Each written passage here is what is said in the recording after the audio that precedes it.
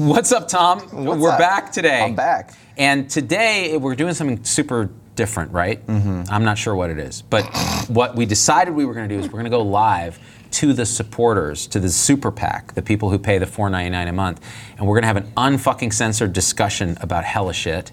That's right. And then later we might, if they're good, make this live to the main page or not. Also, we can use all the swears now, like butt, poop, doo-doo head, booger butt. Dingle bop. That's my favorite. Oh, look. Logan's, by the way, Logan's little lower thirds for us are fully, Tom Heineber, special. And we're going to read comments because these are people who are good enough to pay us to be here. Well, we were talking about this before the show. You were like, I'm not going to call you a retard. I'm going to call you a pretard. A pretard because retard is not a good word. We talked to Holly Right. Tabor about this. You don't want to use that word. And then I said I was perturbed by this. And then I let you know about prebiotics, and you thought I was joking, but those are real. Those are real. Tell me about who came up with prebiotics? What is that? Back when me and Logan were doing commercial work, we had a meeting with a supplement company, and it was Wait, what? Wait, yeah, what? And I'm a whore for money. I'll do anything Yes, for I money. do know So I that. was going to sell these prebiotics and make a commercial, except the guy could not stop fucking talking about these stupid. He'd be like, the thing about Chinese bitters is they do this and this and that. And I was like, I'm just sitting there like, that's not real. This is bullshit. Well, did you end up taking the gig then? So, no, he didn't have any money. It was like this. I thought there was money, but there was no money. This is the thing. It's not like pharma, right? Where they're like, this is losartan. Apparently, it's a $12 billion a year drug. Nobody's buying prebiotics because they don't work and they're useless. So what's the premise? It's before biotics. It's like before you take antibiotics, you're supposed to take prebiotics, and then you take antibiotics, and then you take probiotics afterwards. It's a simple sequence. Yeah, We learn about it in med school. Pre-anti-pro. I mean, I guess I have no idea. We learn about it. Did you know Emma Hanby, who's writing in from the UK, says it's $3.49 pounds in Britain. It's not $4.99 in dollars. Can you believe that exchange rate? They're still screwing us across the pond. Like, how dare their currency be worth more per unit than ours? Don't you find, isn't that an affront? Like, that's why we had a revolt. That's right. Yeah. That's why we need to leave the European Union, even though we were never in it. You know what? We should make a symbolic gesture of leaving the European Union. That's right. Like, let's take a vote. Who's out? I'm out. I'm out.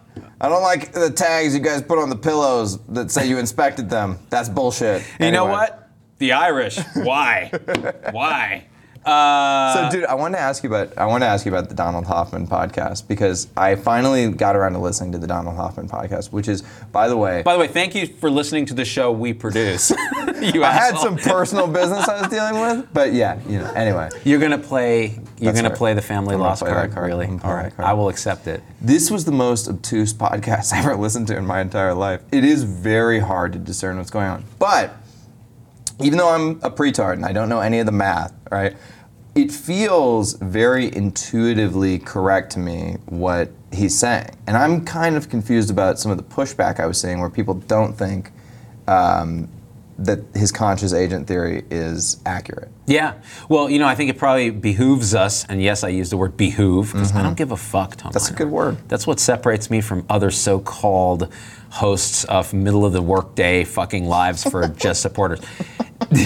Well, it probably makes sense to kind of go through what he was saying in very simple terms, so that people who are like, what would be your elevator pitch for what Donald Hoffman's theory of consciousness is? Professor of cognitive science at Irvine, and what he proposes is it's twofold. He gets you initially by saying, okay, first of all, guys, you think reality is what you see. You think that our senses evolved and our perceptions evolved to show us the truth, because it makes sense. Like, wouldn't you select evolutionarily for organisms that see the world as it is? Because then they'll stay safe and reproduce and have sex and eat food and have candlelight dinners. But it turns out he's done a lot of science on this, including looking at other organisms and how they perceive things.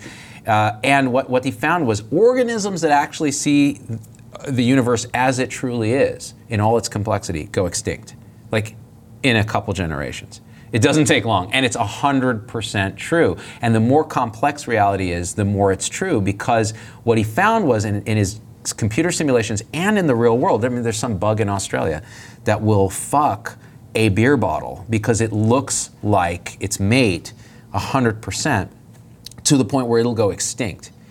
And the truth is, the reason that is that we see the world as a series of icons that have evolved in our perception to keep us alive. So your graphical user interface, which I assume is very similar to mine, although you see all liberals as just communist dots. No, I see them as mentally ill.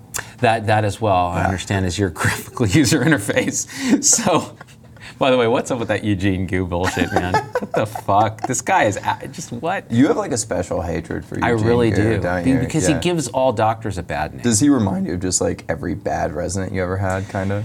He reminds me of, yes, there's always one resident in every year who is pre-tarded. And this guy, like, just, and you know, talk to people who work with him, and they're just like, no, he was that guy. Yeah. He was horrible to work with. Nurses have told me he had, and the thing is, do you blame him for that, or is he just born messed up? I don't know. I read this story about him that he said he had been assaulted by like an attending physician, right? And then the other report was that the attending physician had pushed him out of the way on the way to a code. That's what I heard. That's not assault. And he was calling it racism. Yeah. So actually, this ties in perfectly to Donald Hoffman's theory. Right. The way Eugene Gu sees the world is a series of icons. It's pretarded, yeah. It's pretarded. he has pretardnition. Yeah. So he's able to see like racist, not racist, you know, black, white, this, that, and the other thing. And I actually don't know that he's doing this consciously. I think this is his interface. So the analogy made is a computer desktop. We see a trash can, but we know it's not really a trash can because we designed the computer. If you actually saw the electrons and the diodes and the transistors, you would go insane, and you certainly wouldn't be able to finish your pre-tarded email that you're sending out. So that's his idea. Step one, we don't see reality as it is. Okay, well then, step two is, what is reality, right? And this is where he goes in a direction that, to you and me, immediately, the minute we heard it, we were like, yes, that's correct. Yeah. The rest of the world, probably 90% of people are like, no. And what it was is, well, then reality is actually, we've been getting it backwards. It's not, there's no atoms and TAD. Right. TAD is not a physical object in space and time. TAD and everything is a series of conscious entities, just consciousness, interacting with itself. And he subdivides that into these things he calls conscious agents. And the reason he calls them that is because there's math to describe them, and they behave like particular discrete entities. They can sum up into bigger entities, and you can reduce them into smaller entities. And again, we'll get into that, but the point is, everything's consciousness. Start with that as the first principle, and then you can create a physical world, which is what we perceive as icons. Right. So TAD doesn't exist. He's not this thing. He is a series of blue and red and sexy buttocks that I happen to see in my graphical user interface. Well, it makes more sense if you start with consciousness, because right now, like, you know, quantum theory can't, you know, take electromagnetism and gravity and put them together, because they just don't stitch together under our reductionist theories, right? So what we do is we look at quantum particles and we call it spooky action at distance or whatever, and we're like, that's weird. That's a weird particle doing some weird things. It's like, no, maybe our whole model is wrong, right? Like, this is exactly what it is. Yeah. So the physicalists, people who think the world is innately material, and from material it somehow magically emerges consciousness. Right. They invoke this magical step midway through everything. Give us the Big Bang, it blows up, stuff happens, and then consciousness emerges. Well, you've just invoked magic at a late stage in your theory, and what Donald Hoffman is saying is, how about we start with something we all know is true, which is we all have conscious experience. It's the only thing we can purely say. Everything else may be a lie, but I know that I feel a finger here, I feel Tad's very taut buttocks, which I don't know why I keep feeling them, but they're just really firm, and I'm jealous. And so I know this is true, so let's start with experience and build a physical world from that. And quantum mechanics, which you mentioned, okay, a lot of Z-Packers have forgotten quantum mechanics because we learn it in physics and then forget it. But it said some shit that is fucked up. And the way that we like for example, a photon, a piece of light, can be both a particle and a wave. And as a wave, it's just a probability of being somewhere. And it only settles down when a conscious observer actually measures it. Now, not only is that interesting, but it doesn't matter when that photon started its trip. we retroactively create its history over 14 billion years from the furthest galaxy when we observe it. So this is so counterintuitive. And think about the way that people invoke the quanta right now, like people like Deepak Chopra, who invoke it with causal powers. And they're like, oh, it's all quantum and the quantum and the quantum and, you know, and it's just like they're saying like magic. And then magic happens, and then more magic, and then some magic, right? And Donald Hoffman says the same thing about chemicals. And he's like, we ascribe causal powers to chemicals. Like, think about the way we describe mental imbalance. We say, oh, that's a chemical imbalance. It's like, is it a chemical imbalance? Yeah. Or is it not? Yeah. Because I'll tell you this, I have family members who are severely mentally ill, and when you add in new chemicals, it doesn't fix anything. What it does is, like my mother, who's on a heavy dose of risperidone, or risperidol, it just tamps her down. It tamps down her ability to fully express herself. It's a sedative, basically. But so what's interesting is what you're talking about now. And man, there's a lot, because Deepak Chopra. If Hoffman's right, this changes like the entire nature of reality. That's why it's so interesting. If Hoffman is right, what he's saying is that serotonin, norepinephrine, these chemicals that we use to describe brain activity, and the chemicals we use to alter it, so risperidone, are really our monkey mind's evolved symbolry. They're icons on a desktop. But what they really are conscious agents interacting in a grand social network where everything is just consciousness, all the way up and all the way down infinitely, which means the human mind is a series of subconsciousnesses that are each conscious interacting with each other, and they sum up to what our experience is currently. So mental illness is an experience. It's an experience that drives a behavior, and behavior is simply action that's experienced by other conscious agents, including yourself. So what is risperidone? It's some agent that interacts with our own consciousness and does this stuff. What's the placebo effect? Yeah. It's the most powerful expression of, if it is all consciousness, consciousness affects consciousness. So this material reduction, that's great for icons, and we can study that, and it doesn't mean pharma is wrong. It just means, well, an SSRI in the form of Prozac, which is a molecule, really is an iconographical representation of something really different. And if we understand what that difference is, and we can start to predict its behavior, we can make changes in our perception, experience, behavior, and physical manifestation, because a physical manifestation is just an icon of these conscious agents interacting with each other. Totally. And then you have to think about, like, are those interactions stored as data? There's this great, Terence McKenna describes doing ketamine as the difference between doing shrooms or dimethyltryptamine or LSD or something. When he did ketamine, he said it was like going into an empty office building, as though no other conscious entities had ever been there before, and he was one of the first people to be there. And he was at that time when ketamine was introduced, and he had a similar type experience with MDMA. Now, is this just his idea of what was going on? Is that real? Is it a real lived experience? It was real for Terence McKenna, and it's sort of interesting. It's sort of interesting because people who, ayahuasqueras in South America, people who first started, Hoffman, who invented LSD, discovered LSD actually, synthesized it and realized its properties by accidental self-experimentation. Yeah. They seemed to feel that they were privy to this experience of a different sort of consciousness that the molecule, which in microgram doses changes full consciousness, was doing to them. So psilocybin is a plant molecule. People who have that experience will say, I felt more organically connected to the plant world, to all of life. Right.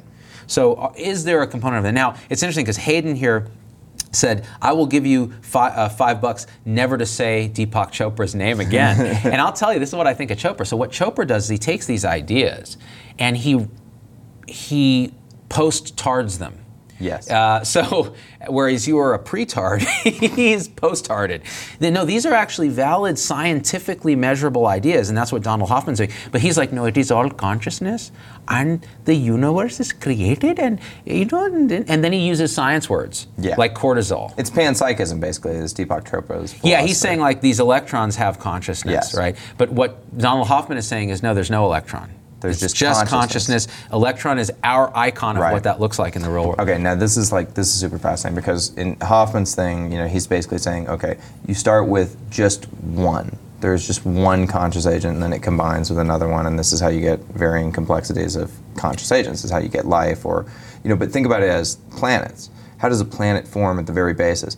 two dust motes find each other in gravity and they combine, and then two more, and then two more, and the gravity keeps pulling it together. Like that same thing with like the way Nick Lane postulated that life starts is because you have like volcanic vents in the sea, you have molecules bubbling around. One molecule has a weird hole in it and another molecule falls in. All of a sudden you have ATP structures, complex life, and this could be the very basis for all formation of everything within the universe, is two conscious agents connecting, and then two more, and then two more, and it goes exponential. And where this scares me to death is if you keep extrapolating on the ascending descending line of our conscious state, you would get to demigods, you would get to... You mean Maui? Yeah, angels, demons, you would get to a monotheistic God, you would get to basically everything up and down the hierarchy of conscious states.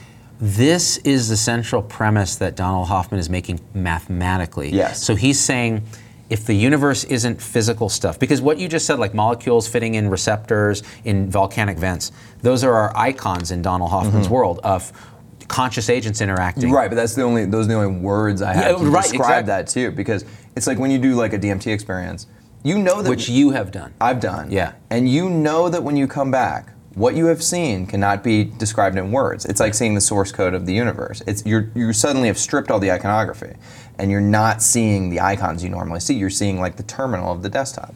And you know you can't describe it with words. So your monkey mind, your monkey mouth just starts making noises that you know the other monkeys will kind of sort of get what you're saying, but you know it'll never be a true representation of what you experience. So words like God, right, eternity, or love, yeah, demigod, demon, angel, whatever, like, and all that kind of stuff. So you start to see potentially the origins of the great religions in these mystical experiences that the prophets may have had even. Right. Because you can access those levels of consciousness, drug use, meditation, flow states. So some people have these mystical experiences. Near-death experiences. Near-death experiences. And we materialize them and go, well, okay, well, that's the dying brain's lack of oxygen having this projection. Okay, and that may be true, but what is all that made out of, right? If the fundamental currency of the world is consciousness, and this is the thing, it's ineffable. You can't describe what consciousness is. Think about that. Who are you really? Are you this like meat bucket walking around, or are you the experience that's happening? And to whom is that experience happening? When you keep regressing back in your mind, okay, what's having the experience? You hit a darkness, right? Because consciousness cannot really appreciate what it is itself. Now you start to sound like Chopra. What Chopra's actually trying to do is he's mysticalizing and popularizing this ineffability by giving it words that are dumb. Yes, and they never align with the truth, which is like Hoffman says, the true voice of God is silence. It's silence. Right. That's right, because you cannot put words to the experience of that. And think about that in the religious traditions too, like how often you sit in silence in a room full of people in almost every religious tradition. It's part of most of them. Yeah. Fasting, deprivation, sensory deprivation. Right. And then in many religious traditions there's chanting, trance, because those get you into a different mind state, a different variant of your conscious experience. Now, what Donald Hoffman would say is that our experience, like I'm seeing you right now, I'm seeing the comments, which by the way, Michelle Diane says, does anyone ever talk about dream states and consciousness? I have crazy dreams. Michelle, there's a book called Waking, Dreaming, Being, and I forget who the author is, I'll try to put it in the link. They talk about all this. It's really remarkable, actually. One thing about a dream too, like, I can see behind you at the window, there's cars behind you, right? And like in a dream, I populate the dream with cars as well. Yeah. But it's all just my own consciousness. Well, okay, so and you could think about a dream to life as a fractal. You know what I mean? Like there are nested layers of conscious experience. So getting to that, so I think what Hoffman is saying is the human mind, and others have said this, mystics have said this, the human mind is a nested infinity of conscious agents, each building on the other. So when we talk about our subconscious, and he said this in my podcast, he teaches this big intro to psych class, right, at Irvine. So, the 1,000 of the psych majors who are like, gotta learn psych. He says, 99% of our brain processes are unconscious. Right. But he says that's a shorthand he gives them. What he's really saying is, it is nested consciousness underneath, each of which is conscious in itself, but you're not aware of that. You're only aware of, you get a signal from that conscious agent in the form of, I really want chocolate today. well, okay, so my free will says I'm going to go choose to go have chocolate. Where did that come from? It came from a conscious agent nested in your mind, a submind, if you will. Now the thing is, you can influence that submind down. That's what Donald Hoffman was saying about free will. A higher conscious agent, which is the mathematical sum, and he has equations for this, can actually influence those subminds. So like Tom today is talking to me about, you know, I really fucking like this new Taco Bell fucking bean burrito, whatever the fuck it is. The quesarito, bro. Is that a thing? Holy shit. You know, I actually stopped at Taco Bell and had one of those stupid Doritos tacos. I was like, with this wrap with it. Oh. I was drunk. I was like, oh, this is going to be amazing. I was like, hey, Uber guy, can we go through Taco Bell? And I ate one of these. I was like, this is dumb food for dumb people. I was like, oh, this is really good. This is really good, you guys. See, now that you've said that, like my subminds are like, you really want some salty, crunchy goodness. And you know, exactly, I'm conditioning them. I'm conditioning them. So, you know, when we talk about surrounding yourself with smart people, having good conversations, listening to the right podcast, you're conditioning your subminds. They're actually conscious, and you're affecting your decisions. And take it further from life, from your lived experience. There's a great, you know, there's this tradition that goes, not tradition, there's an idea that goes through all religious depictions of the afterlife, which is you go to the pearly gates, or in Buddhism you meet God, or you know Horus goes through the underworld, et cetera, et cetera. And all of the hero's journey elements of this challenge when you die are to accept that your low conscious state is the same as the high conscious state of God, and that you are the same as God. And if you can accept that, like in Buddhism, you cease, that's nirvana, and then you cease to reset and go back on the cycle of life. You don't get kicked down to a lower conscious state and then keep ascending up the chain. You just transcend into a nirvanic state. Bro, I totally knew I was God. Man, that's nirvana. No, actually... That's something, it's something that Deepak Chopra says all the time that he actually gets right. Like, but he says it in the most it's the most douchebaggy way you could ever say it. He goes, you know, something like, you know, I used to be scared of God. Sorry, I should stop being Indian. But he's like, you know, I'll do it for you. Tell me what to say. I used to be basically like scared of God until I realized I was God. And it's like, okay, that's probably a universal truth. The way you said it, bro, is so gay. You're a douche. Just douchey. Yeah. You know what I mean? You're just like, what are you doing? Trying to sell books and stuff, you know, like. Well, see, but this is the thing. And you know where I heard it first, where it resonated with me in a way that, you know, actually emotionally connected. Eckhart Tolle. Yeah. You know why? Because he has a great voice. He has a great voice. So I'm listening to the audiobook. Some hippie ass dumbass was like, Z, man, I see your, you know, Health 3.0 ideas, man. Listen to the Power Now, You should listen to the Power Now because it changed my life. Yeah. And I'm like, dumbass. And then I listened to, I'm like, oh, it's audiobooks on sale. I listened to it and I'm like, he's like, you know, and Eckhart Tolle is like, now the thing is that when you look at your experience, every time it is now. And this is now, and this is now, and now is now. When you remember something, you are remembering it now. Yeah. And I'm like, well, so the now is an eternal now. And then he's like, everything is consciousness. So therefore, and then he said something, he got it all riled up. And he says, so in the end, death is an illusion. And I was like, he's right. Yeah. He's absolutely right. Why are we so scared of death? It's like waking up from a dream. Waking up from a dream, or who knows? It doesn't matter. Well, why would you be scared of the unknown, right? Like, since nobody knows. Well, and this is the thing, because we evolved our graphical user interface to fear death, to fear dissolution of the ego, so we can stay alive. So of course, you're being a good human if you fear death. Oh, and this gets me back to, this is the third eye. Like Donald Hoffman's understanding that we can't see everything and that we have iconography to describe everything that's our conception that the third eye is something that we have lost, and that if we had it, it would give us the ability to see again. Right? So what you're saying is this third eye that the yogis talk about is not a literal fucking eye. Right. It is the ability to see the truth. Well, maybe it is literal in the sense that, like, we have it from a reptilian state. Like, there is some ontology recapitulates phylogeny. Yeah, there you go again with that. And I learned that from you, and I use it all the time. I learned it from watching you, Dad. It makes me sound so smart, bro. Dude, bro. You know, so it's like, there's some evolutionary past in us. We probably do have a third eye or something. And like Descartes, like who Hoffman was talking about, you know, thought it was the pineal gland, and like a lot of people have thought it was the pineal gland. Right. And so maybe there's some physical truth there, but really the metaphysical truth is like we know that we can't see reality for what reality truly is. And Right. that's the third eye, us Right. envisioning us being able to truly see what's going on. Well, so, and again, I encourage people, because I just put the transcript up for Hoffman's class, so you can skip through and read the parts that are interesting. It gets real interesting about halfway through. Yeah. So that being said, It does. how does this relate? And you know, I kind of want to read a couple comments real quick. Read 'Cause- some. Yeah. So, Rebecca Anthony, I just found out my son's heart failure is worse. He's 13. I wish there was no death. So, Rebecca, you know, and you know, this starts to intersect with spirituality and God and religion and these ideas. And the question is, you know, in the great religious traditions, they share this common, what they call the perennial philosophy, which is there is more to this than we see. Whether you believe in, you know, belief is the thing, right? So like Sam Harris would say, belief is bullshit. Empirically test. And meditation is a form of empirical testing. Mystical experience is a kind of empirical testing. It's hard to say whether you're seeing the world, but for Rebecca and her son, the more you actually investigate reality, the more it's tough, because, you know, people who've had high dose psychedelic experiences have mystical experiences, Right. dealing with loss.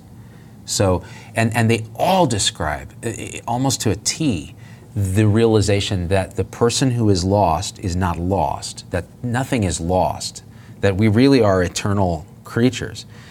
It's just a particular manifestation or a particular agglomeration of conscious agents that behaves as Tom, behaves as Zubin. Those can dissolve and be part then again of another amalgamation. And we're all part of something bigger, a bigger amalgamation that Hoffman is actually scientifically trying to predict and figure out if we can access through actual science, which is what got me interested, because I'm not someone who believes. I'm someone who has to be shown or experienced because of the whole science thing. Yeah. So, I'm a believer. Are you? I trust my gut. I trust That's my how you intuition. work, though, yeah. But empirically, I go out and experience things. So I mean, I don't trust other people, because I have, you know, I'm defiant just like you are. I'm oppositional defiant disorder as well. That's what, I don't know how we get along. Right. Yeah, we should hate each other. Well, we have we're partners, and neither of us is in charge. If one of us was in charge, it would just it'd all be fall done. apart. It'd fall apart, yeah. But like, you know, like when the priest would tell me things in Catholic school, I would be like, you know, is that true? It doesn't seem true, because you said it. You know, so I have to go experience it for myself. And so I would do things like drugs or meditation or whatever. And you know, I tell you this, when I set my intention to like see beyond the iconography, like to go into a DMT state, and really like my intention was, I want to know what's going on. I want to be shown the secrets of the universe. And then when I got them, I was like, I don't want them. Take them back. Take them back. Take them back. I can't go back and live with this knowledge. I could die with this knowledge. Right. You know what I mean? Right, But and that's a distinction. and I could transcend with this knowledge, but I cannot live with this knowledge. And I do think at the moment of death, there will be some sort of, we have endogenous DMT in our brains. Right. And I do think there is some sort of endogenous DMT dump. That's not scientifically based, that's just a belief, and I don't know if anybody can really truly prove it yet. Hard to test. Yeah, hard to test. But you know, what you said is interesting. You cannot live with this knowledge. This is exactly what Donald Hoffman is saying. Let's be more specific. You cannot survive as a human being with the knowledge. with the knowledge Right. of what the universe You go really extinct. is. Yeah. Because A, you would go crazy, but B, you couldn't have food, go to Taco Bell, reproduce, because all you would see is zeros and ones, in the sense that you would see the bigger picture without seeing the icons that have evolved over hundreds of millions of years to keep your ass alive. Right. That train, even though it's not really a physical train, is something serious that can wreck your amalgamation of conscious agents, so that you're no longer Tom Heineber if it hits you. So you take it seriously. This is why what Rebecca is going through is like so hard for anybody who has to go through, you know, the illness of a child or the death of a child, because it betrays all our biological instincts. Because evolutionary biology is to pass on think about this, like think about all of the famine and war and rape and poverty and drought that your ancestors had to go through for you to be where you are. There is a lot riding on you, on your genetic branch, right? And so when that happens to us, and it does happen to people, it's like one of the worst things you can feel, because you know that it's going against your evolutionary biology. But if you can transcend that and say, you know, it was never really about that. It was about the times we shared together and the experience of being together. And that's what the Be Here Now and the Eckhart Tolle and the Power of Now and all that stuff is all about. You know? It's spirituality 101. And that's why we live forever, because we live forever in the moment. The moment is infinite. Now is infinite. So, okay. And you sound like a Deepak Chopra when you say No, that, but it's absolutely true. But that's a universal truth. In fact, you don't have to fucking invoke magic to understand that now is the only thing that has ever existed in all of eternity. Right. The Big Bang happened now. Yeah. Right? The dinosaurs happened now. Right. Now, here's something else related to what you said. It's a blockchain. Time is a blockchain. You always would bring it back to the blockchain. Time is a blockchain. You're a blockchain movement guy, a BM guy? So here's the thing. Rebecca dealing with a sick child. There's all this talk in circles of the immanent, in other words, the real world, our icons, and the transcendent, which is what you're talking about. We can live simultaneously in both proudly and effectively. So in other words, you don't have to just transcend your child's suffering and understand it's part of a big thing. You can be there with them and cry and rage and hit things and scream and hug them. But at the same time, you can understand that we're also bigger than that. It's like this, like Hoffman would say, yeah, it's a half-filled glass of water, and you can see it on that level, but you can also dive into it and realize it's these electron probability clouds vibrating with potential. Yeah. And it's both at the same time. Nikola Tesla said, if you want to understand the universe, you want to understand vibration and frequency. And he was like, that's what you really want to look at. It's interesting because the band Tesla is a terrible band. And that's what the woo-woo people do. Right? Yeah, they're like frequency. Everybody at Burning Man, or who just left Burning Man, is like, it's all about vibrations, man, and frequency, man. Plur, man, Plur, yeah. Peace, love, unity, and respect, man. It's vibrational, but you know what? They're right. They're all right. They're all kind of right. They're all right. They're high, They just don't right. know how to say it. Yeah. They don't know how to say it without looking like total tools. And when you have these peak experiences, you come back and you look like a total tool bag. Like after I did dimethyltryptamine, I came back and I was just like, here's the thing, bro. We all just gotta live, man. When I've done MDMA, right. I will literally feel love, compassion, and empathy for every living creature, no matter how evil they are. It goes against your biology. It goes against evolutionary biology. Because you're not supposed to do that. That's not the thing, man. You're supposed to get a Mercedes, and then you're supposed to get a big house, and then you're supposed to, make a lot of children, man, and whatever.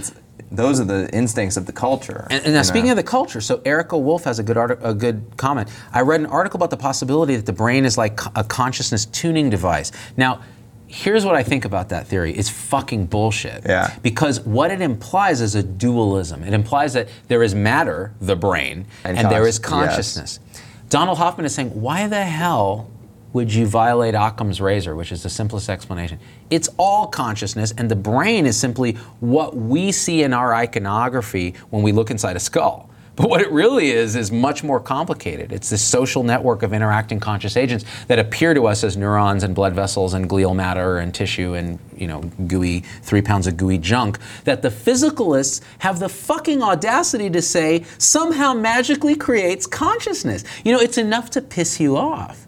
Man, it's so complicated. It's so complicated when you start to think about it. Hey, look at this brain. It's goo. But, an emergent property of the goo is awareness, the feeling of the taste of chocolate. Yeah. Shut the fuck up. You're invoking magical thinking by saying that. Well, I think it's hard for us, too, because, I think Neil deGrasse Tyson has this saying where he's basically like, the universe is under no obligation to make sense to you. Yeah. Because...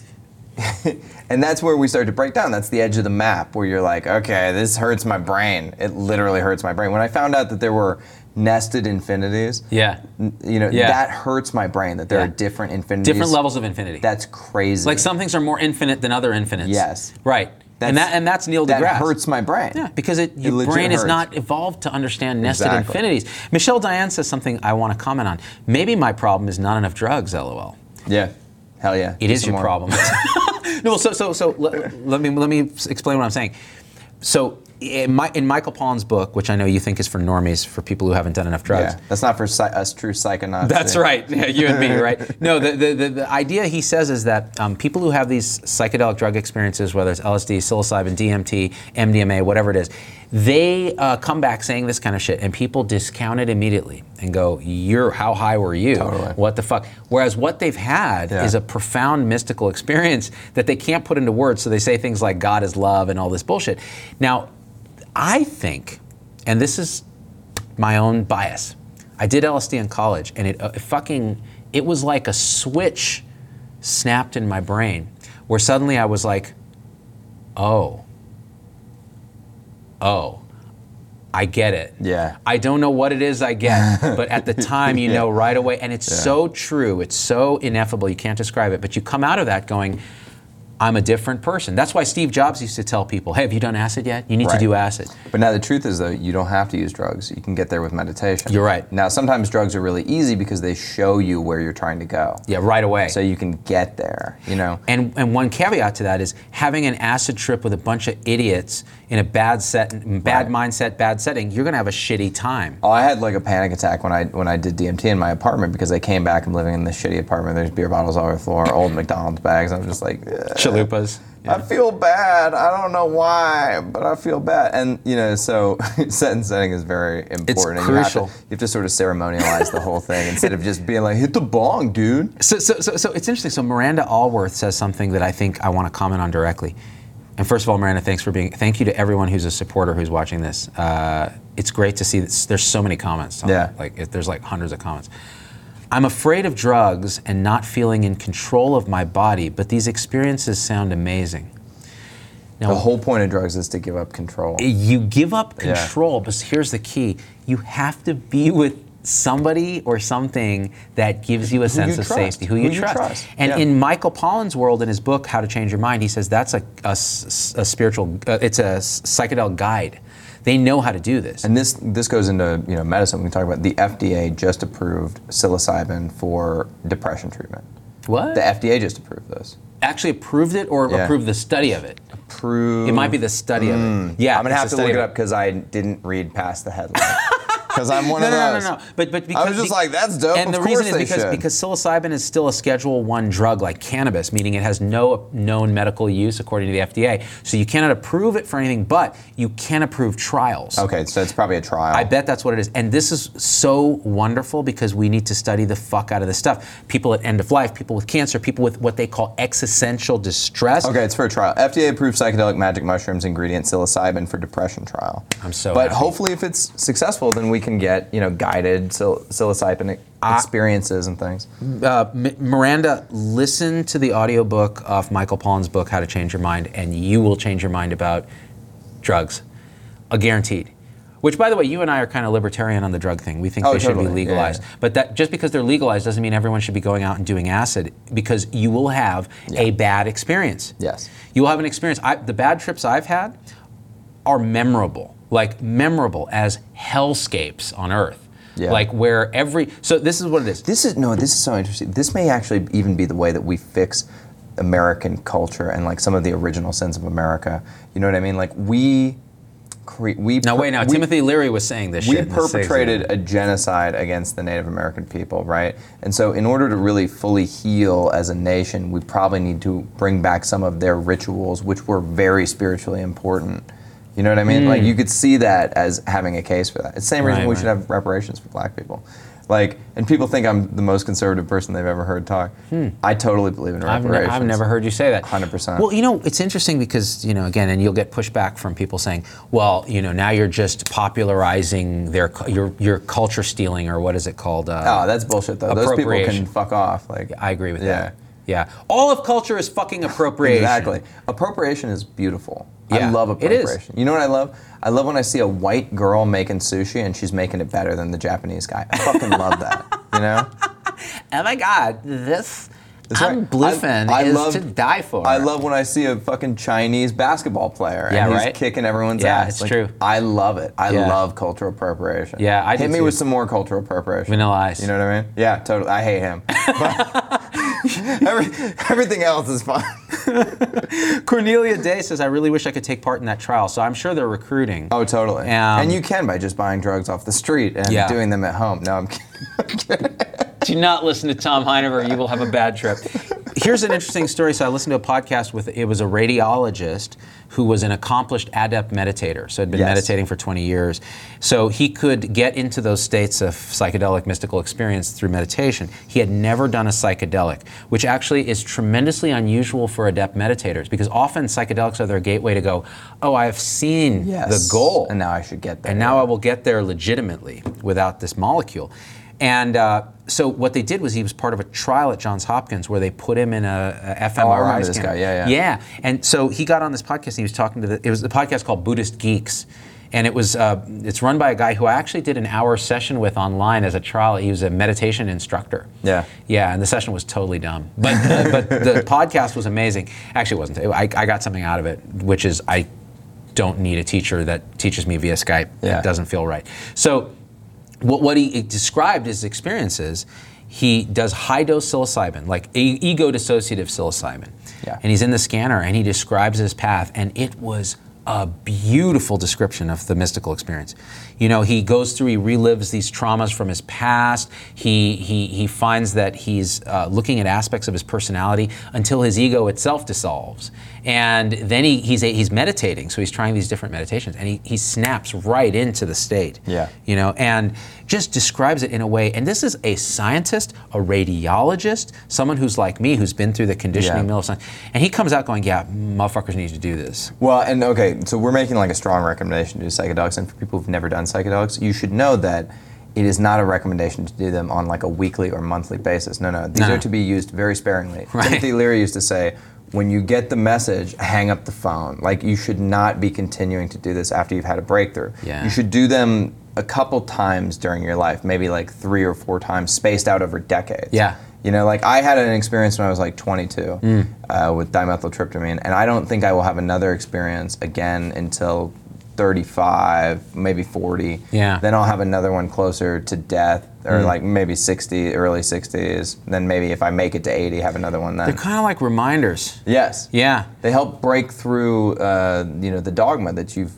built, the walls that you built around yourself. You break them back down, and you say, what's real, what's not. And when you do a really high, I know you've never done a really high level one. Yeah, I have not. When you have a really high level one, you come back to the world and you feel like a newborn baby. Yeah, and that sounds weird. No, it's a recurrent theme. Well, you're looking at everything with such extreme novelty that you're like, oh my God, this is life. This is what goes on here. And you remember living. You remember your life from before. It's not like you lose yourself entirely. Right. But it's like wiping the hard drive. It's like wiping the graphical user interface. And you're looking at just 2 folders. All the regular icons are there, what a tree looks like, etc. But then there are 2 folders. And one says, my old bullshit. Yeah. And one says, my new life. My new life, yeah. And you can look at each one and be like, my old bullshit seems pretty comfortable. I know about all that. I'm going to dive back into that. So, you know what? It gives you the choice. No, you're spot on. Yeah. But here's an interesting thing. You don't even have to necessarily do high-dose psychedelics to have that experience. I had that experience when I moved to Vegas with this a woman who was, top of the world fashion, worked for top of the world fashion designers, fell apart emotionally, ended up getting into yoga, and became really kind of like a priestess of like a kind of a yogi herself. Yeah. So through Tony Hsieh and these people, I met her. We ended up just like smoking weed one night. And she's like, okay, let me tell you what I see in you, because I've known you for a month now. And she took me on this path where she looked at my ego, said, this is who you are, this is what you do, this is what you, but this is your life, this is your wife, this is your kids, this is it, and dissolved it all. And it took all night, and I'm just sitting there just, by the end I'm like, I'm crying, all this shit's happening. And then by the morning I'm like, I'm not gonna remember this. And I remember just having this epiphany, like, everything happens now. I don't have to be the same person I was 5 minutes ago. Right. The ego is an illusion, and I can be better than that. And everything's connected. Well, I didn't do high-dose psychedelics, and I thought, I'm going to forget this. It's not going to happen. The minute I woke up in the morning, I was like, that happened. My life is different. Reboot from now. Totally. And that effect still stays with me today. It's okay, and people think this is just bullshit, that it has no practical application in your life to think this way. It's like, what am I gonna do, man? I'm just gonna be in the now, man. My now sucks. You don't even understand my life, bro. My life is terrible, right? And it's like, okay, but listen, one thing leads to another. It's immutable. This moment leads to the next. That's Eckhart Tolle. It's just now, and then now, and then now, and then now. There's a chain of nows, right? Mm-hmm. So the decision, each conditioning the next now. So even if you don't care about the now, if you care about your future, you should care about the now, because the now leads to the future. Mm-hmm. And when you make these adjustments, it's like adjusting course on two ships, right? If you have two ships going in parallel and you start adjusting one by degrees, by the time you've gone all the way over here, this ship is so much further from the other one. So that is why you need to take it seriously, and you need to do it and make new decisions in your life right now. This is ancient wisdom that sounds so fucking cliche. But it's true. It's fucking, think about it. Yeah. From the Big Bang until now, there's only now. Every moment conditions the next. In other words, causes and conditions in that moment determine what the next moment is. Yeah. So future is an illusion. And listen, it's simple. Yeah, this it's is not simple. complicated. But Yeah. it's not easy. Yeah, oh yeah, good luck doing it. Nothing in life is easy. What you said is know? like someone complains, my now is so shitty. What Eckhart Tolle would say is that why is it shitty? It's because of all the now labeling that you've put on what is a raw experience. Yes. Like, this thing is half empty and I'm thirsty and this fucking sucks. Well, no, what's real? That's your spin on what is a raw experience. So actually, you can influence how you think about events that create a series of causes and conditions that lead to happiness. My wife was telling me that she has a friend that adopted a little girl from Africa, right, when she was 2. And now this little girl is 6, and she still has a lot of problems surrounding food and surrounding her safety and comfort. Of course. And she wakes up with basically night terrors about all these things.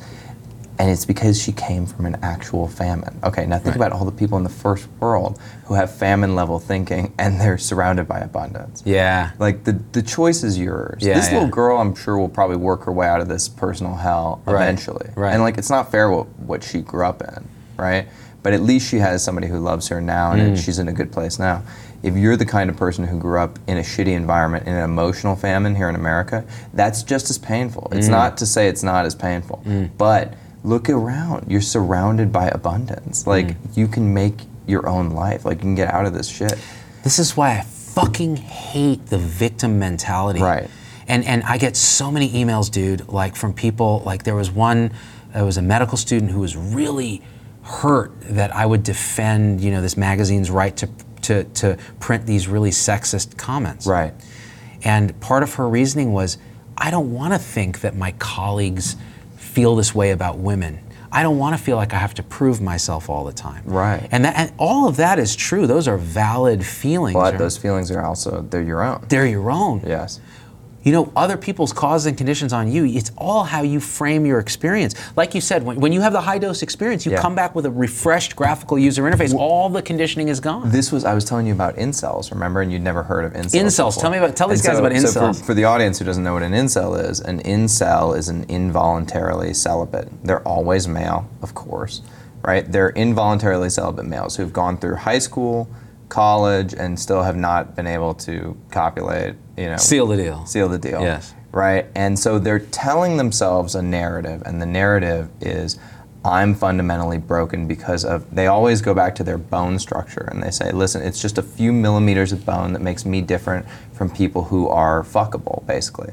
And they call the guys that are fuckable Chads, and they're like, these fucking Chads, they just think it's so easy because they have good skeletons or whatever. And what are they saying about their skeleton? They're saying, this is something that's unchangeable to me, because your skeleton is relatively unchangeable, right? They're saying, this is something that's inherent to me. It's the core of my being.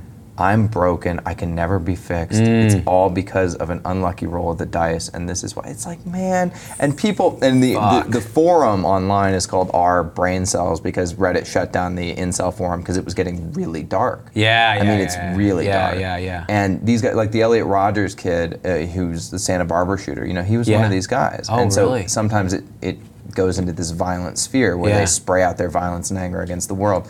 But what's interesting about the forum is people go on there, like women go on there, and they mother the shit out of these guys, and they're just basically like, sweetie, listen, you need to get a hobby, you need to try talking to women without a bunch of sexual energy behind it, you need to like figure out how to be a person that people want to be around. It has nothing to do with your bone structure. And they post these pictures of themselves, and they're like, hey man, to the other incels, and they're like, rate me, am I good looking enough, like, what do you think? And like, they all tell each other like they're piece of shit. It's like, yeah man, your brow ridge is fucking fucked up, and like you don't have a strong chin, you look like a little bitch, no woman's ever gonna want you, look at your weak wrists, you're so feminine.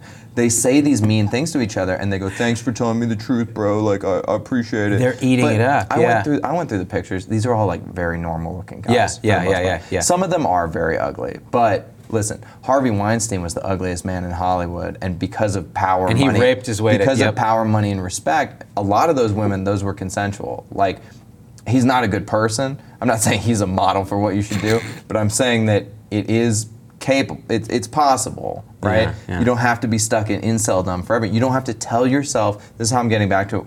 You don't have to tell yourself the narrative, the story, that you are permanently damaged and no one will ever love you. Why would you continue to tell yourself that story? You know? And it sounds like a lot of these guys are depressed and obviously, it's very, the pain of being, you remember what it was like to be a 19-year-old male. It fucking sucks. It sucks. Yeah. It sucks so bad. Because when women are 19, the older dudes swoop in and like, they got money and cars and whatever, and you're like, I'm just a loser going to college. And so your best bet is other 19-year-old girls, and even they don't want that much to do with you because they know you're a loser, and you know you're a loser. Well, but so it's interesting is depression is a self-fulfilling causes and conditions of negative thinking about, and it's a pattern. Yeah. And it's just, okay, no, I'm horrible, I'm worthless, I'm not good enough. And ruminating about the past is depression, ruminating about the future is anxiety. This is why high IQ people are more often depressed, because they can tell themselves more elaborate stories. Oh, it's great. And it's harder for them to find their way out of the elaborate story that they've told themselves. Yeah, you know what's amazing about being smart is I think what they do, and again, I'm going to pretend that I'm smart. What we'll do is we'll go, well, the rest of the world is not, like that person who's saying nice things about me is just not smart enough to know see how broken I really am. How broken I am. If they could get in 100%. my head and see what a fucking piece of shit I am. Yeah. And then it just feeds and feeds and feeds. Right. Yeah. Exactly. Whereas I think sometimes, Blair Duddy said it on the show, ignorance can be bliss. Like if you're just like, you know what, the present moment, man, and you're not overthinking that shit, happiness is yours. Well, and this goes back to this is the incel thing. Like the guys that they call Chads, they're not really always that much better looking than those guys. A lot of times what they are is, they're high psychopathy. Yeah. And the guys who are high psychopathy, they tend to have much higher notch counts than guys that are high emotional intelligence or, high empathy. Yeah.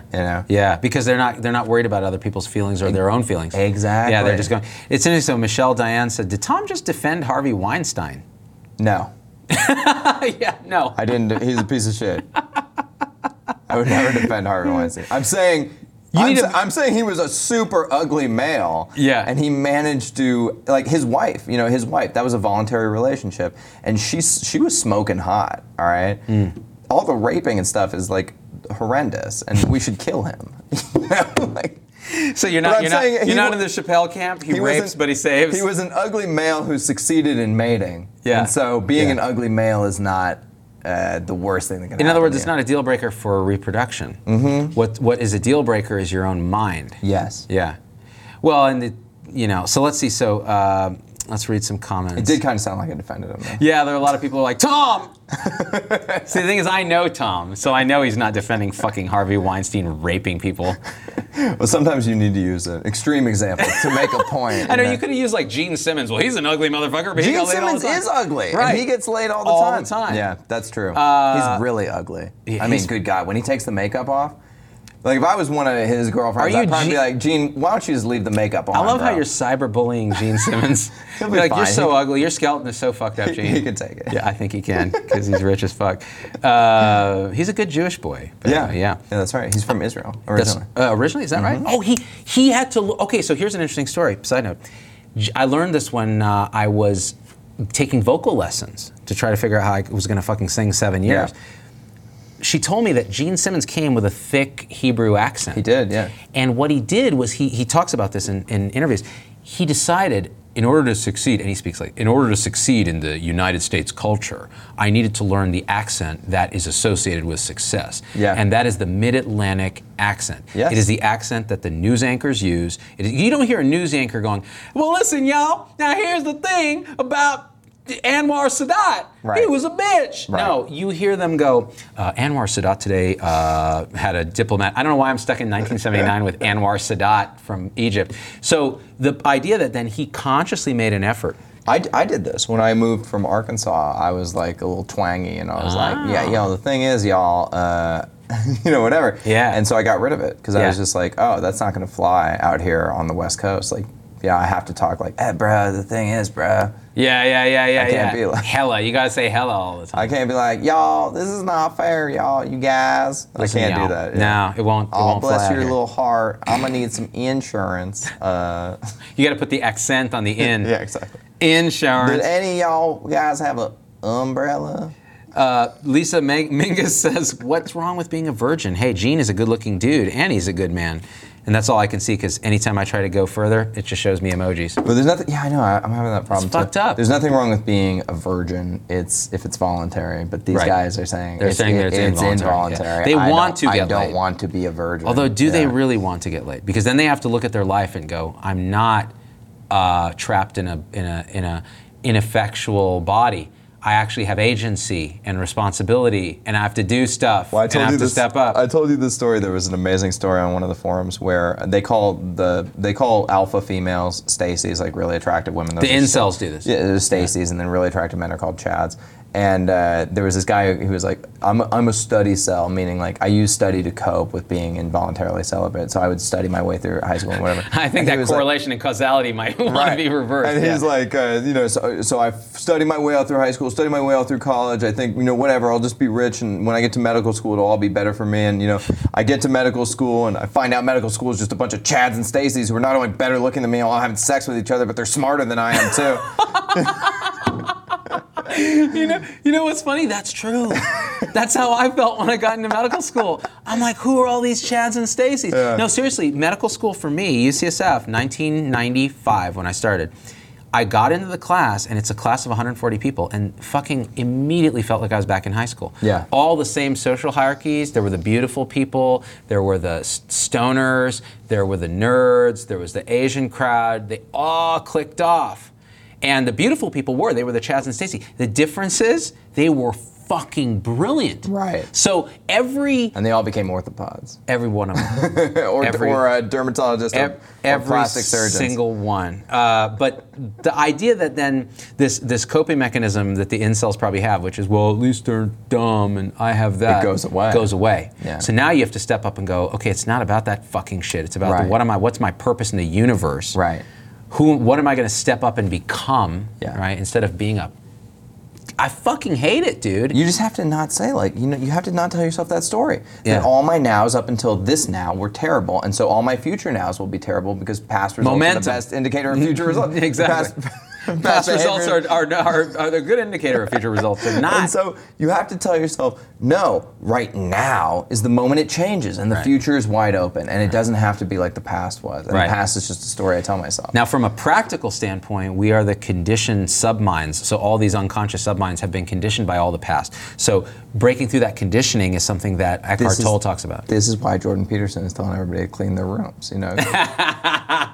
Get your house in order. If your room is clean, you can go to the gym. If you can go to the gym, you can put on nice clothes. You can put on nice clothes. You can go into a mating environment like a nightclub, and you can, have more success than you have in the past. Right. Or you can go on Tinder or whatever, and you can have more success than you've had in the past. This is another reason why they hate. Like on Tinder, they're like, I'm ugly, I'm not gonna get any swipes on Tinder. Like, nobody swipes on me, bro, And they talk about this on the forums and stuff. It's like, man up, dude. Have something to offer the opposite sex. Just man up. Yeah. And women have this problem too. It's probably a different dynamic. But everybody, it's all this idea of like, I'm trapped in this thing that I can't do anything about. It's every human condition is the same. They're all the same version of that.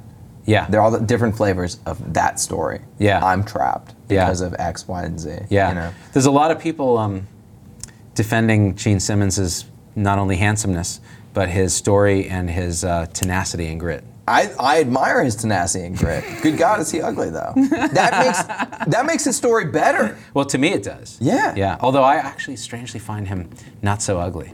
Wow, that's you know gross. why? Because I'm That's conditioned gross. by that kind of face, being in the Zoroastrian community. Like you need a good nose on you. He's tall. He's a tall guy, so he's got Is that he? going. Oh, for he him. has that. Yeah. See, I never had that. 5'5". That's why you had to develop a good personality. Exactly. My skeleton's fucked up, Tom Heineberg, so I had to become Z-Dog MD to get laid, except that I was already married. So I think, boy, we're at an hour, man. All right, we can wrap it up. Yeah. If you want to bitch out like that, that's cool.